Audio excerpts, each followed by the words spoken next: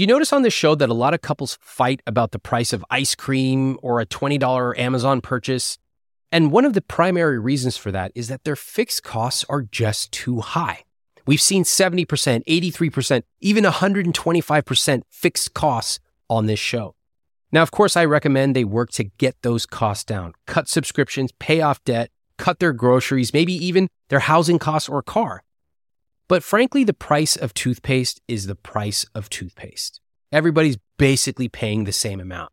So naturally, as your income goes up, your fixed cost percentage will go down. If you want to know how to increase your income, you should come to my next live coaching call.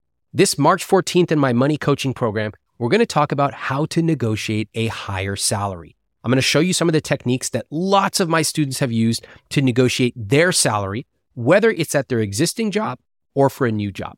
And at the end, plenty of time for Q&A. You can only get the invitation to this live call, How to Negotiate a Higher Salary, by joining my coaching program at iwt.com/moneycoaching. I'll see you at iwt.com/moneycoaching. Have you ever wondered how much money other people make? Or how much they spend on groceries or vacations? Well, for the last month, I have been getting hundreds of real spending plans from readers all over the world, all different income levels, all different ages. And each week in my newsletter, I select one to critique. I'll show you how much they make, how much they spend, how much they save and invest, all of their real numbers, plus what I would do if I were in their situation. If you've ever wanted a peek into what real people are spending, make sure you're signed up for free at iwt.com/podcast newsletter. I'll show you a new spending plan every Saturday at iwt.com/podcast newsletter. The two of you easily can become multimillionaires. Do you believe that? No, it's just not in the cards for me. I don't have the skill set to do that. It's overly ambitious to the point where it is unrealistic. If it is truly as easy as the numbers make it seem, then why haven't we done something prior? Why has none of our influencers or our role models had anything like that to say? Why is it us out of everybody else? Why are we doing it? Because you picked up the phone. Because the two of you asked for help. I'm afraid of failing. We could put ourselves in a worse position. But if we keep it up, we stay the way we are. Our kids are spoiled, flat out. I'm willing to hear anything and try anything.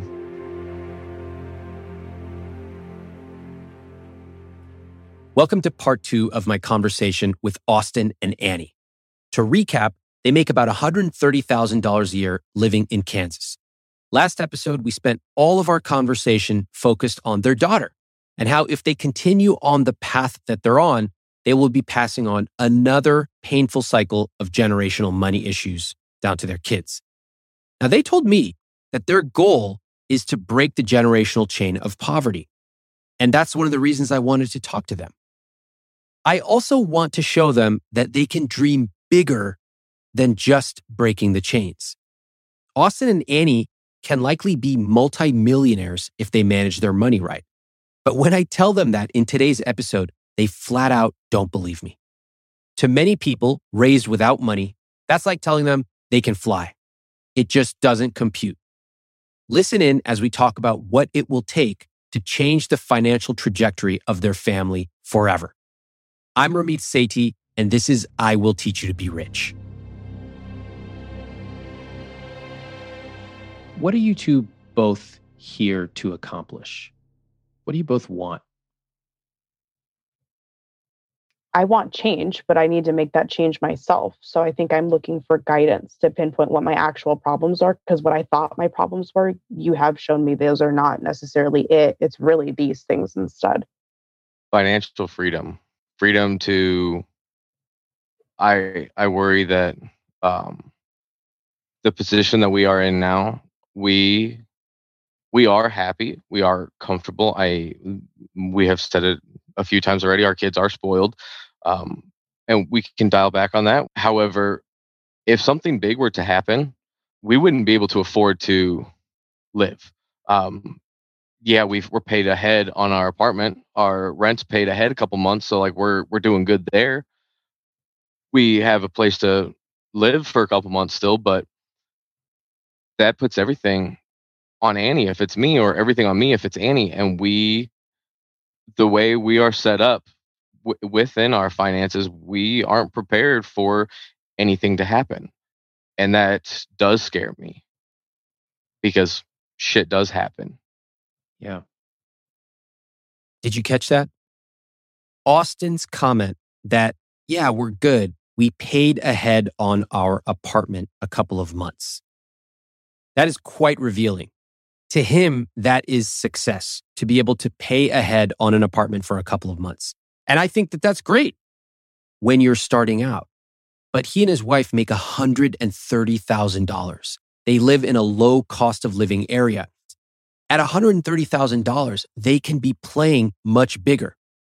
And that's what we get to talk about today.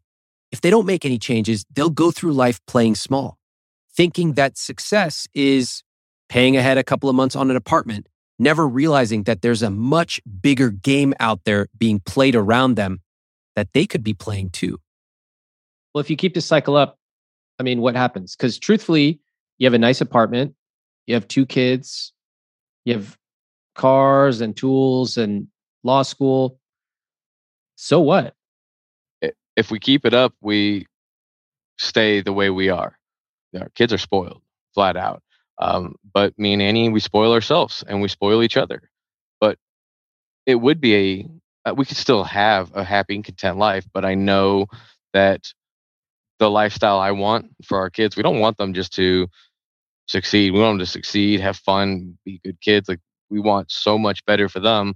And we do want to take vacations. We do want to go out and see more of the country, see parts of the world, and do things with each other. But if we continue the way we are, we're not going to be able to reach the more free lifestyle that we want. Like a lot of people, Austin and Annie have simple dreams for their lives. They want their kids to succeed, have fun, be good. It's like saying we want puppies and apple pie. Fine, sure, pretty much everybody does. But in order to get there, it actually requires changing their entire set of money lenses, or the way they look at money, talk about money, behave with money, even how they think about money. And if they do, I know that they can actually live a richer life than they even realize is possible. If they don't, they're going to pass on their money messages to their kids. And Austin tells me he already has. He doesn't talk to his daughter about money because he believes he's protecting her. That's because he sees money as something bad, something to shield children from. I see money differently. I see it as something joyful, something fun, something to talk about and bond over. When I suggested that he could talk to his daughter about money, he was speechless. When I asked you, how might you talk to your daughter about money? You and Austin were both completely stumped. Stumped. And here I am, a non-parent, role-playing. And what it really told me was that you have never seen a model of how to treat money as a couple, or certainly as a parent. Does that strike you, either of you, as correct? Am I out on a limb here? No, No, you're correct. You're correct, and it's difficult to hear. I put it into words. It's relieving to hear that there's words for it, but it's difficult to hear you put it in that sort of perspective, because that's never how I looked at it before. Why is it difficult to hear? It's not how I looked at it. It's difficult because, like, you're right. There has not been a role model for money in our lives. Even to this day, there's still not really role models that we talk to or that are in our lives that would be something to work towards or somebody to learn from. Well, here I am. So if the two of you are super depressed about money and like, that's my Eeyore voice. Eeyore, oh, it kind of sucks. I don't know. How do you think your daughter's going to pick up on that? She'll keep the same attitude. She's going to feed off of our negative energy. Exactly. Teaching kids about money doesn't only have to be lecturing them, but it's a teachable moment. And we have to get them excited. Sometimes it's just getting them involved and making them understand they have a role in the family. And I'm going to add on as a third temporary co-parent in this example. I need her help in plain English because I don't want her to grow up spoiled. That's my fucking nightmare, to raise a spoiled kid. Yeah. I don't even have kids, so I can't be the one coming up with the examples. What I can do with both of you is to help you connect what you are doing with your daughter being spoiled. It is about you not seeing your daughter as part of your family unit, because you two don't even have a financial unit together yourselves. I'm going to ask Austin what he thinks the real issue is here. Remember, they make $130,000 and they live in a low cost of living city, yet they have basically no savings and $68,000 of debt, and they've admitted that they're raising a spoiled daughter. If you had to guess right now with what we've talked about so far, Austin, what do you think is going on here? I think that we spend the money we have in convenience aspects instead of, it's easier and more convenient for us to spend 50, 60 bucks real quick on dinner because I got home late from work, Annie's with the kids. I think in general, the convenience aspects of things, like what? Instead of, I'm a mechanic by trade. I can fix our vehicles instead of spending time trying to fix our stuff and just sending it into the shop real quick because it's faster for them to do it. We need our vehicle. I could be doing that better. If we are getting groceries and we pay to have our groceries delivered because I'm an hour away at work and she's working, we can't go and pick up our groceries. Okay, let me pause you right there. So you're making $130,000 a year. And it's very possible that convenience is what's going on here. But I just want to read back what you just said to me. And you tell me if this sounds realistic. Question is, what's going on here? The money you make seems like it's just getting spent. And you told me it's convenience, specifically eating out, getting your cars repaired in the shop, and delivery fees for groceries. Does that sound realistic? No, not at all. So what? Okay, that's good. I agree with you. I mean, sure, you probably spend some money on grocery delivery fees, but you make $130,000 living in Kansas. How much can those fees cost you? It's not that much, but not that much. Good. I agree. So is there a missing element from this?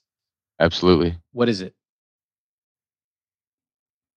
I think it's irresponsible spending, the little things adding up, all the little things here and there. So what do you want to do about that? Accountability.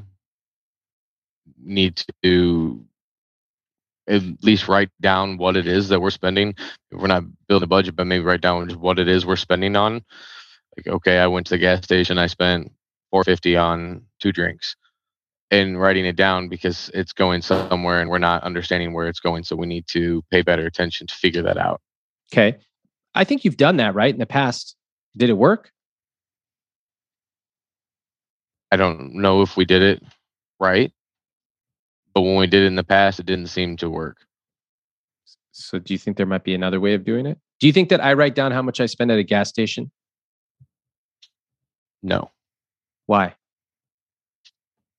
I don't have an answer for that. It's the only thing I know. I don't know how to do much else. I love this process.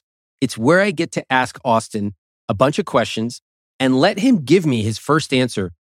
And then I get to gently press on him. And you can tell that he's engaged because he instantly realizes that what he said just seconds ago actually doesn't make sense. You're not in debt on $130,000 of income because of some convenience purchases. And if it was as easy as paying more attention, you probably would have already done that. There's got to be something else. You two have $68,000 of debt. What is that debt from? Okay. I know his problem area is or was tools. So a very good example. His biggest thing that he always says is, if I die, I'm afraid you'll sell my tools for what I told you I paid for them.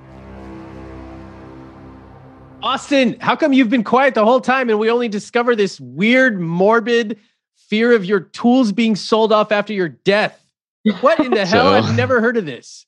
Obviously, I turn wrenches for a living. So before I had children, before I had met Annie, I had started buying all of my tools, and I had racked up an very large, very, very large amount of debt in strictly tools to do my job. And that was trying to get them paid off. That's been my biggest handicap in our finances, is my tool payments. I know that. If you take what I was paying 8 months ago, 10 months ago, almost a year ago, what I was paying per month just for my tools, it was more than our mortgage was when we lived in Iowa. What? It was about $1,800, or no, it was about $2,000, $2,500. No, a month? It was about $1,500 is what I was paying per month. Yes. Hold on. So when you say you were paying that much, how much have you spent on tools? I can't even. I honestly, if I gave you a number, I'd be lying to you. I can't. Is it 1,000, 10,000, 50,000? What are we talking about? A year ago, I was 36,000 in debt with strictly tools. And to give you an idea, I've never paid more than the most amount I've ever bought a car for was $3,000. So my toolbox itself costs more than any vehicle I've ever purchased did. Whoa. The toolbox was almost 20 grand by itself. And that's the big one that he's talking about. It is a professional toolbox. Yes. That is my career. And you use this for work? Yes. Every day. Okay. Got it. So you spent a lot. Annie, you were pointing your finger up towards the heavens as I asked Austin how much he's spent on tools. Do you think that there's a different number I need to know about in terms of tool purchases? When he proposed to me and he got serious about, okay, we're having children, whatever, I really then started to understand how much he had purchased. And so he disclosed over time, when just the box was 20 grand and I thought his tool debt was 20 grand, it was just the box. He's got more tools that fit in that box and the additional 3 to 4 other boxes he has. Almost all of them are name brand tools, which he needs to do his job, but they're not. It's like me buying an Hermes or a Givenchy versus a Target brand purse if I continue to multiply that. So he was upwards of 50,000 to what I understand, 60,000 total, somewhere in there. But even I don't know the full number because he doesn't look at the numbers. He won't do his statements, none of that. He just makes a payment of like $700 a month just to the one account. And then the other one was like $500 a month. And he would just know the amounts and make the payments.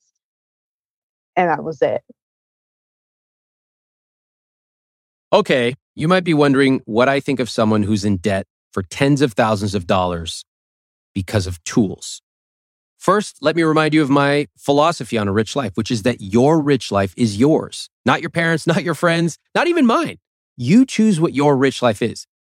But there's a second part of my philosophy that a lot of people don't talk about, which is you have to be able to afford your rich life.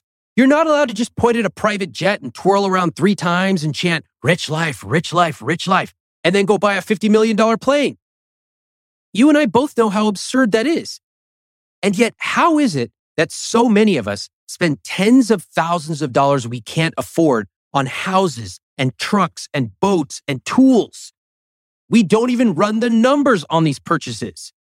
Listen to the stories we tell ourselves. Austin says, I need these tools for work. Okay, I'm sure you need some tools, but a $20,000 toolbox? No. Part of a rich life is being honest. If you're making $130,000 together, you cannot afford $100,000 worth of tools. This is one of the actual issues holding Austin and Annie back, not how much they spend on grocery delivery. How much do you owe Austin for the tools? Everything is paid off except for I owe just under $9,000. $9,000 for tools. And the rest is school loans. Is that right, Annie? School is probably about 35, and then the rest would be installment loans. So at that point, my car was not paid off. So there's like car loan. Then we've got his credit cards. He has Medical debt from my surgery. Yeah, and like other types of bills, other types of debt on there. I don't have as big of a credit mix.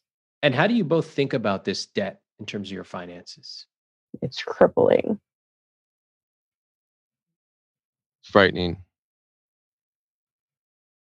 How is it still there? Why is it not gone? Or why can't we seem to chunk it away faster? It does move, but it just seems to move so slow that it's frightening that, okay, now we're starting to build medical debt onto it. Are we ever going to get out from under it?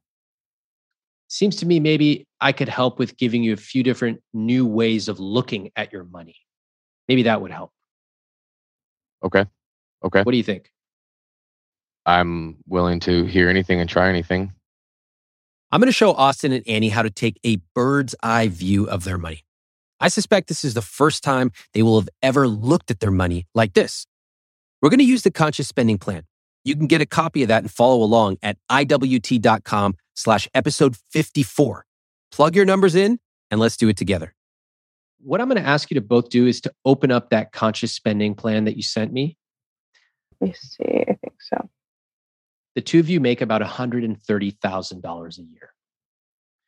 You have $68,000 of debt. You have zero in savings and about $2,000 in investments. Is that accurate? Roughly, yes. Great. So let me tell you why I do this.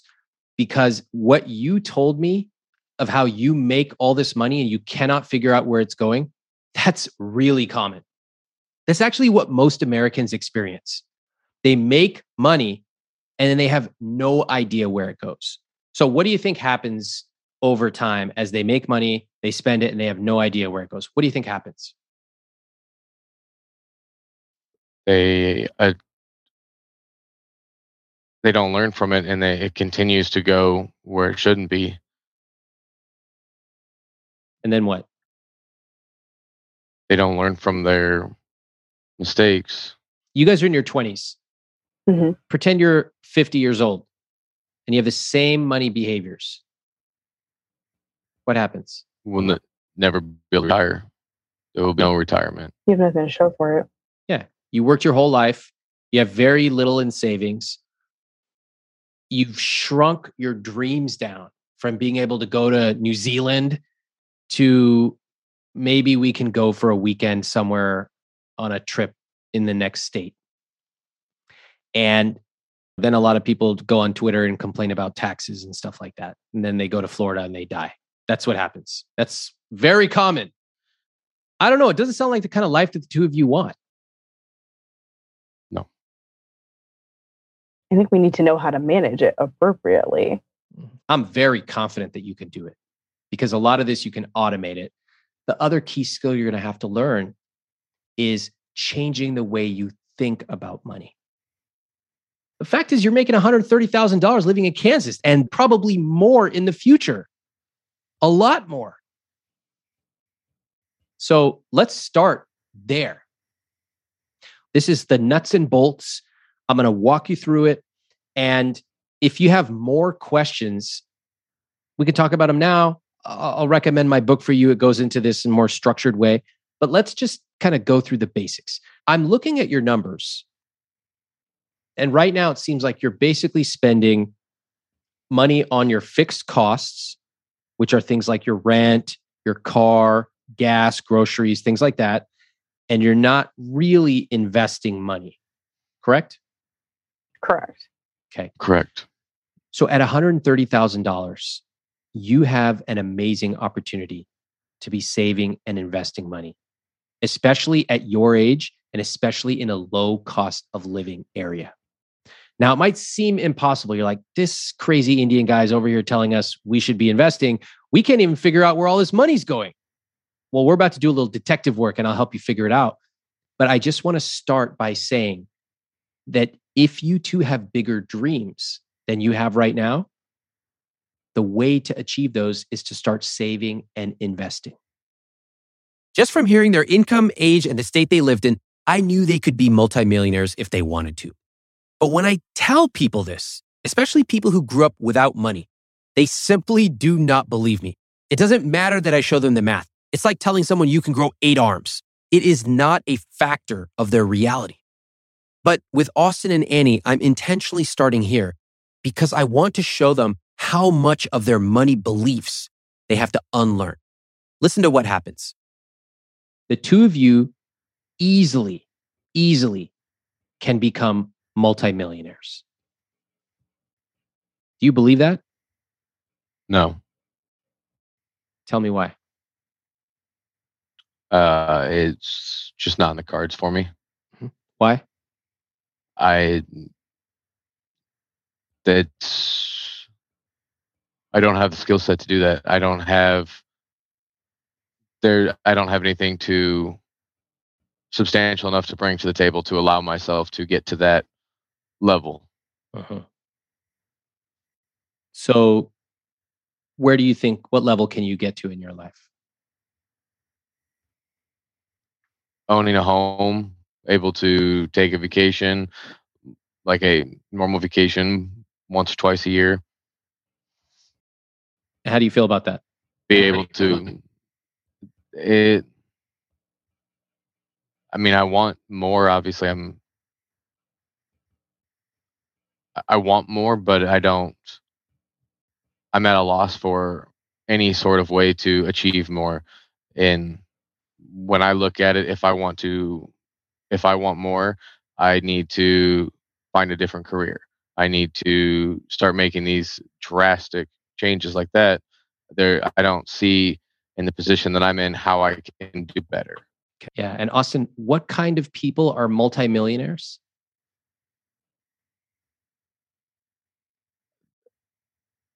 Not people who work with their hands. They're not blue collar. They don't do what I do. Notice how Austin feels about money. It's not based on numbers, compound interest, benchmarks. It's based on identity. His identity as a blue-collar worker.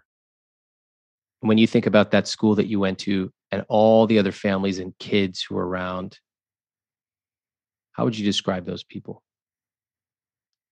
Those are the people that you could see being a multi-million dollar and like a financial profile. Yeah. That's who I would see that. And what did they do for a living? The parents, when you went to school and you saw those big houses, what did the people living in there do? 90% of them were doctors and lawyers and very high-end people throughout, like the John Deere and Alcoa and numerous large companies like that. They were very prominent people. Their name was associated in the community everywhere. Yeah. Like you saw them, whether they were in a position of power or a influencer, something to do. They had they made a name for themselves. Okay, but guess what, Austin? You and Annie are making a name for yourself right now. You two make $129,000 in your 20s. That number's going up. You may not think you belong like those people just because of the type of house they lived in or what type of job they have. But you belong in whatever class you want to be in just as much as anyone else. It doesn't matter to me that you use your hands. I think that's cool. I have no idea how to do what you do. And so I would never denigrate someone and say, oh my God, he's blue collar. He doesn't deserve to eat at that restaurant or have that much money. Bullshit. You deserve it just as much as anyone else. I want to show you how. But we can't get there until you internally say to yourself, hey, I belong. I belong here. I've built the skills. I make $75,000 a year. I'm married. My wife makes $54,000 a year. Together, we've raised 2 beautiful kids. Sure, we need to learn some skills when it comes to money, but we can do this. We could live a bigger, richer life than we even possibly imagined. That's how I think about it. What does that sound like to you? Like,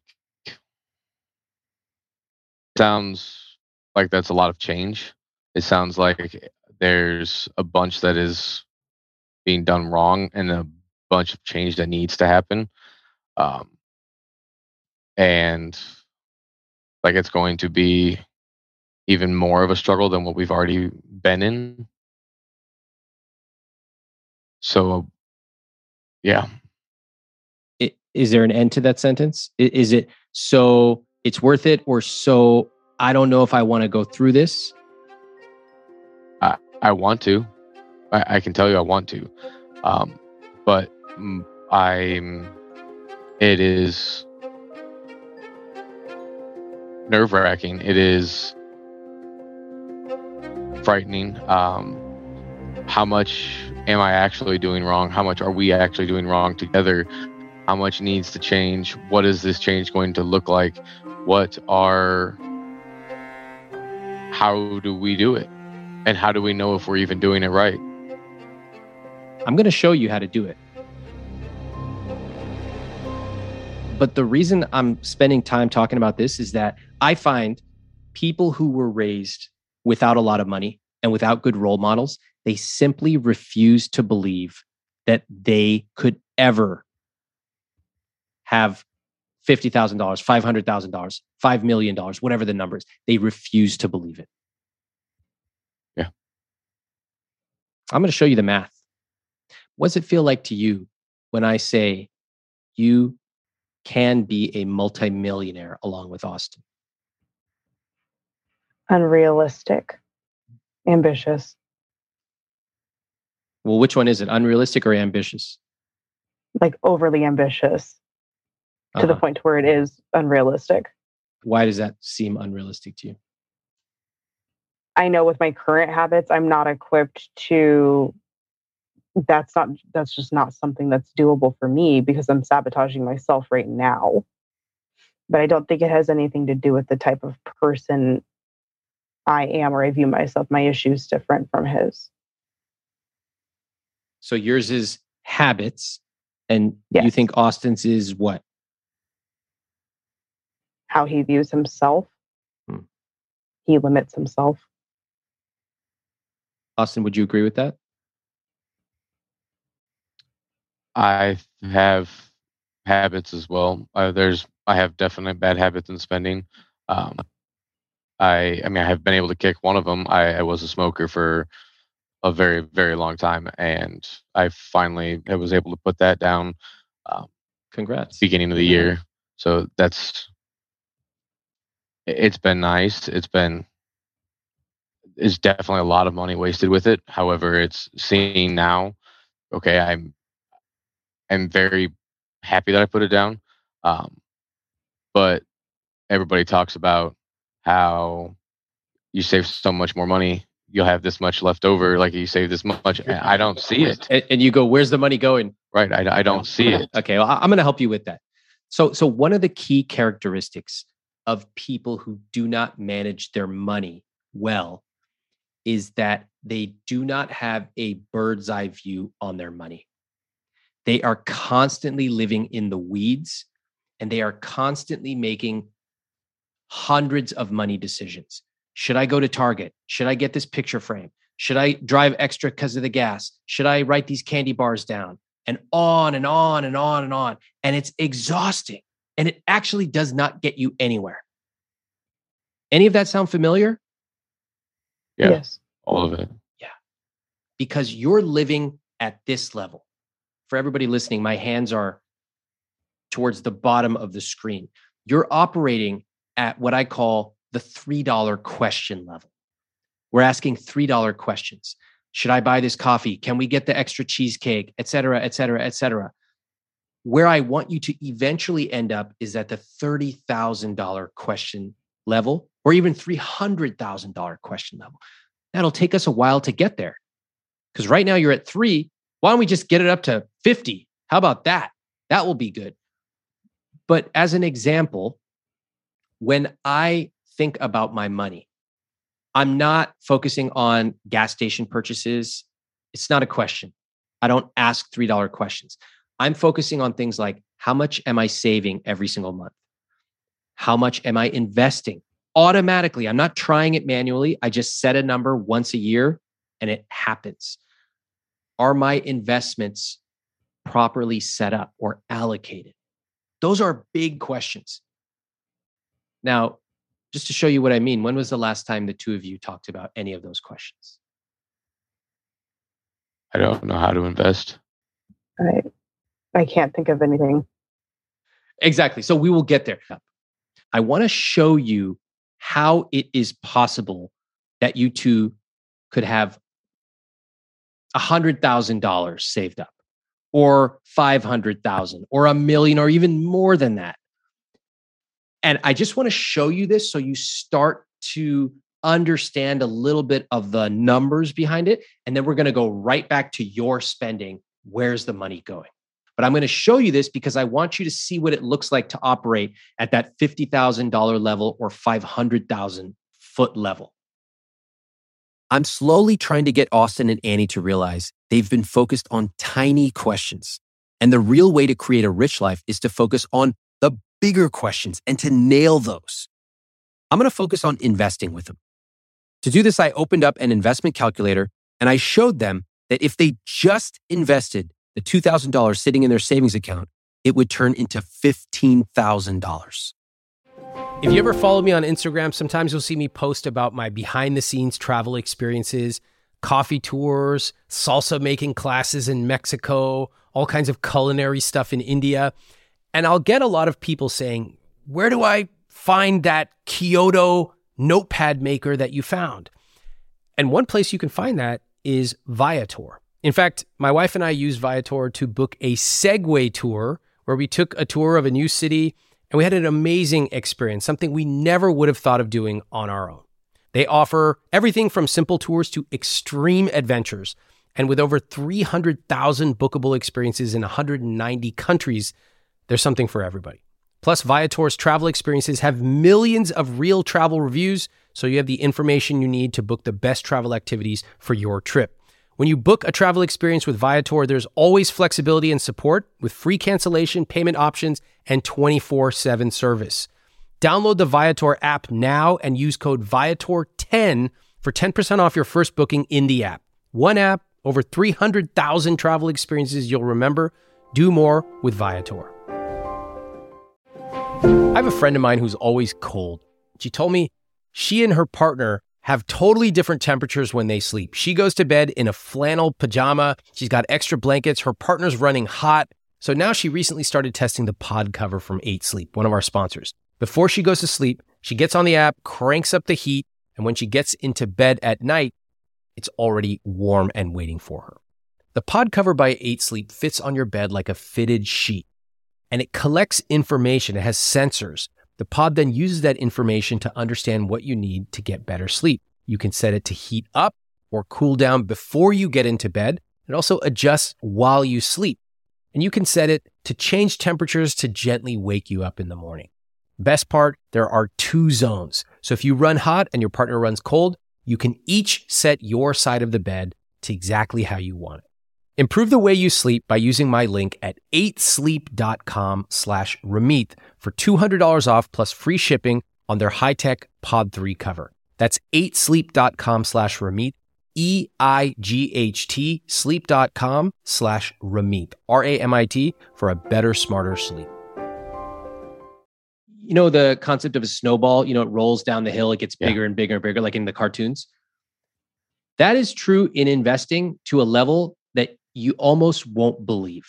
I'm going to show you what I mean right now. So first of all, what do you take away from this example? $2,000, the money you have in your account right now, if you do nothing, is going to roughly turn into $15,000. What do you take away from that? Me to be adding annual additions. Mm-hmm. What else? Starting anywhere makes a difference rather than not starting at all. Correct. A huge difference. What else do you take away? Like, is this good? Everybody sounds so depressed right now. You just found out you have $15,000. It just takes a little time to cook. Anybody happy about this? Yes. Okay, I think it's fucking awesome. I love compound interest. I could talk about it all day. But I need you to start picking up on what's really going on in this conversation. It's about the attitude. It's intimidating. Exactly. It is. We're breaking it down step by step. We started with doing nothing, literally taking the money you have, and we discovered, oh my God, $15,000. Remember I told you that metaphor of the snowball? The snowball is now so huge that it is picking up more and more and more snow, and it just keeps going faster and faster. You're about to hear a bunch of percentages and numbers, so let me tell you what we're talking about here. I'm working with them on their conscious spending plan. We've zoomed in to the investment section, and we're doing some investment calculations. I'm asking them what percentage of their income they believe they can invest every year and how much that will add up to over time. First off,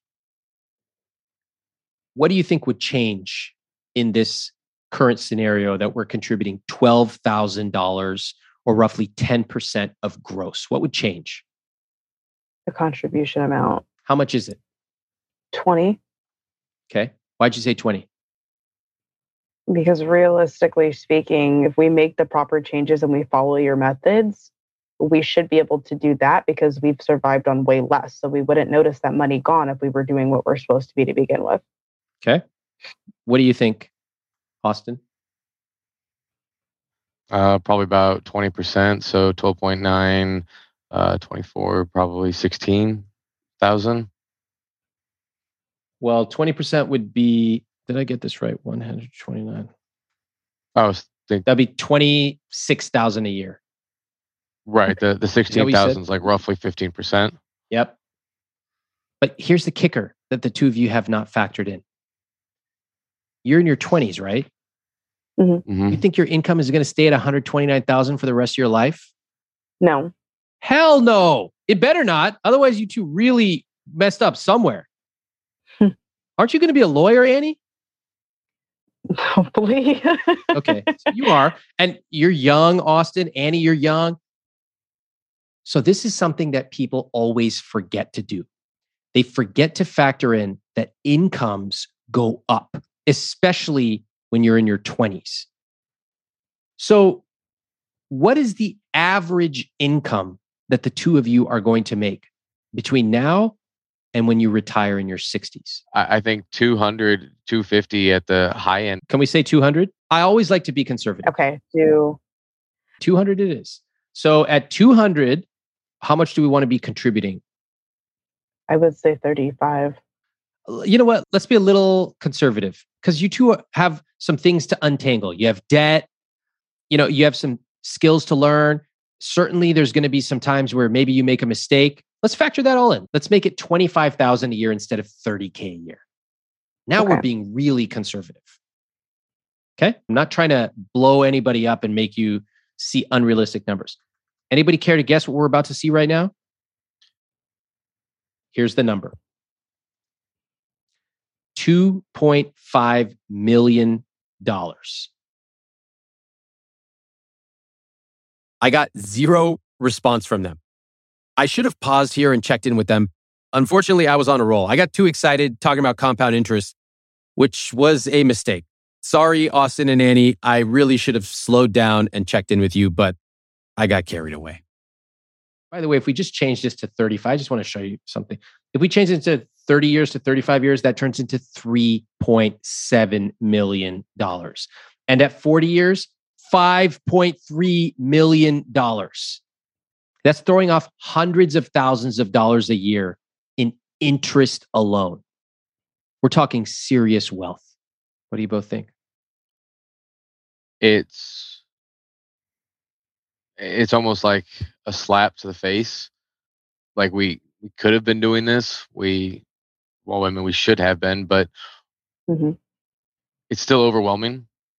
Those numbers, like there's a lot of characters in those numbers, but it looks great on paper. Looks wonderful there. I am, like you said, we play defense with our money. Like I round up on my totals for a reason. It makes me nervous looking at those numbers. Well, it makes you nervous because 10 minutes ago, you didn't even believe you could have $1 million in your life. Yeah. Do you see how far you've come in 10 minutes? It's quite remarkable. So I will show you how to make this a reality. I will give you the tools to do it.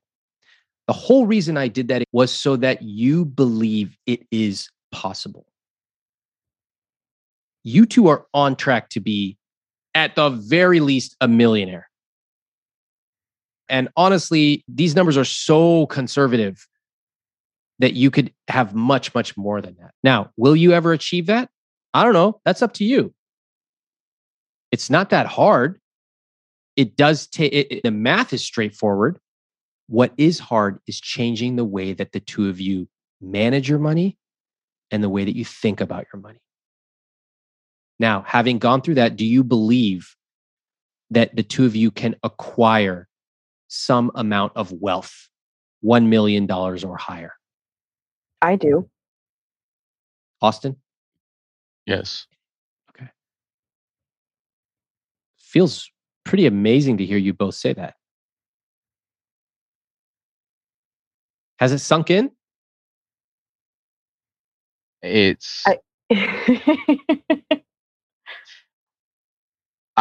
want it. I want it to work. Again, going back to the not believing in yourself or not trusting it, I come back to that side of it again. Yeah.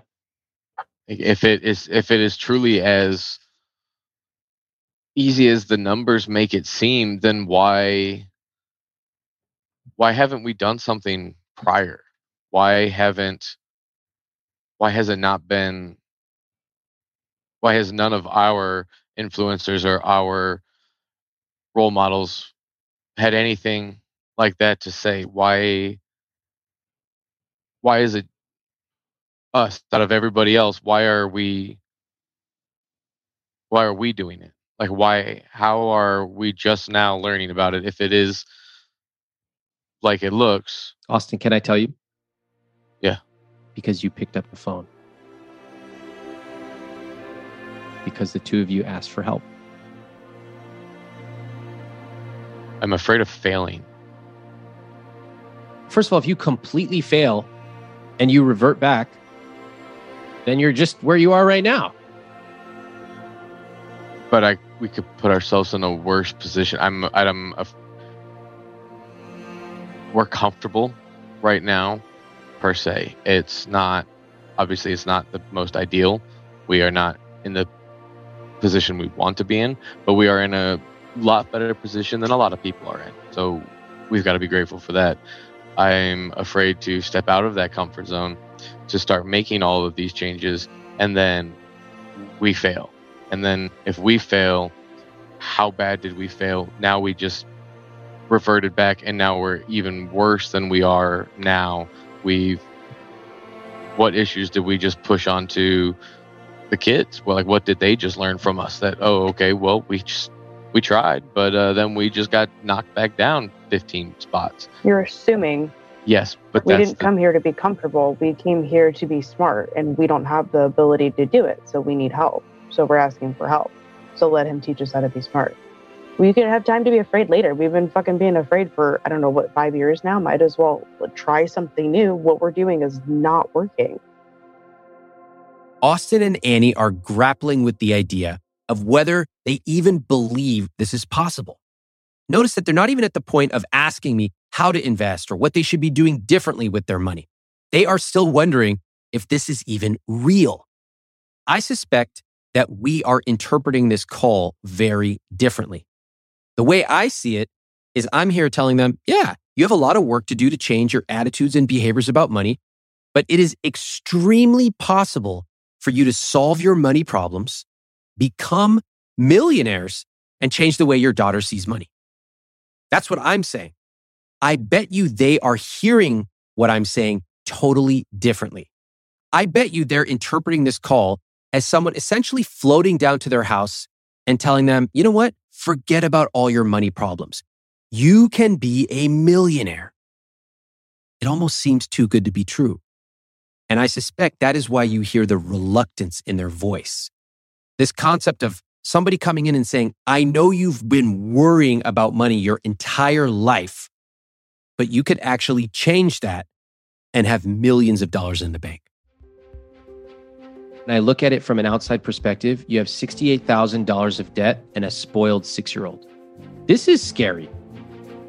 And I get that after playing defense with money for virtually your entire life, it's difficult to fully change and buy into a whole new way of thinking about money. After one conversation, it'd be like someone coming to me and saying, Ramit, you can actually fly. Just flap your wings in this way and jump off this cliff. You could do it. Yeah. Feels a little like that, right? Yes. Do you believe it's theoretically possible when it comes to your money, when it becomes personal, not hypothetical? It's like, well, wait a second. What about this? What about this? What about this? I get all Yes. that. Here's what I can tell you. Millions of other people have done it. If they can do it, you can do it. So, is it going to be easy? No. But am I expecting you to jump off a cliff and fly? Also, no. What I'm expecting you to do and what I'm asking you to do is to try following a system that millions of others have done. There's no gimmicks here. It's things like, let's decide where we want the money to go. Let's make some tough choices about where we are spending our money. Let's start investing. And before you invest a single cent, I'm going to give you a lot of material to read so you fully understand it and you feel comfortable. I don't know what will happen to Austin and Annie.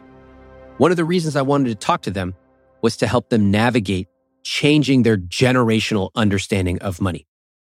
Now, I really hope that they decide to take the steps to change their financial future, because I know for a fact that they can pay off their debt, they can invest aggressively, they can change their relationship with money and their daughter's relationship with it.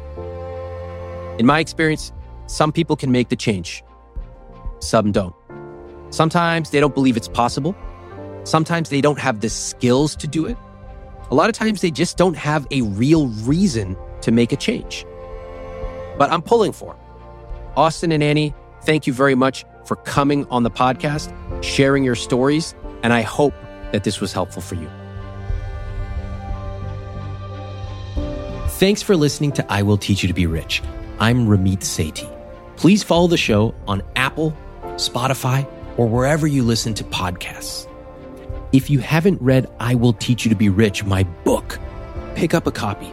You can get it at any bookstore or any library, and it will show you the specific tactics for how to build the I Will Teach You to Be Rich system into your personal finances.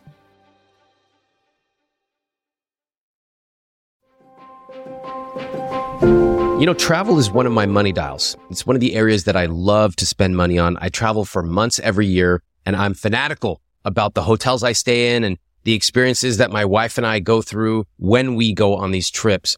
And I wanted to share another podcast that I really love called All the Hacks. It's by my friend Chris Hutchins. And Chris is the person I actually called when I wanted to build a personal playbook for how to use my airline points. I got on the phone with him and my assistant, and Chris said, okay, which cards do you have? And we went through it and we built a personalized travel playbook because Chris knows everything there is to know about travel. And now he's got this amazing podcast that I want you to check out. Again, it's called All the Hacks. Chris has traveled to over 60 countries, mostly for free. And each week on All the Hacks, he shows listeners how you can do the same with expert guests. He even does deep dives on specific travel locations. For example, there was recently an episode with the founder of a travel company where he broke down where to find off the beaten path experiences in Italy and the best way to use points and miles for your next trip there. I've had the opportunity to be Chris's guest multiple times. Most recently, we talked about money and relationships and building a shared vision for your rich life. You can check that out on episode 112. So check this podcast out. It's actually very interesting. I want you to search for All the Hacks on Apple Podcasts, Spotify, or wherever you listen to podcasts. Your wallet will thank you later.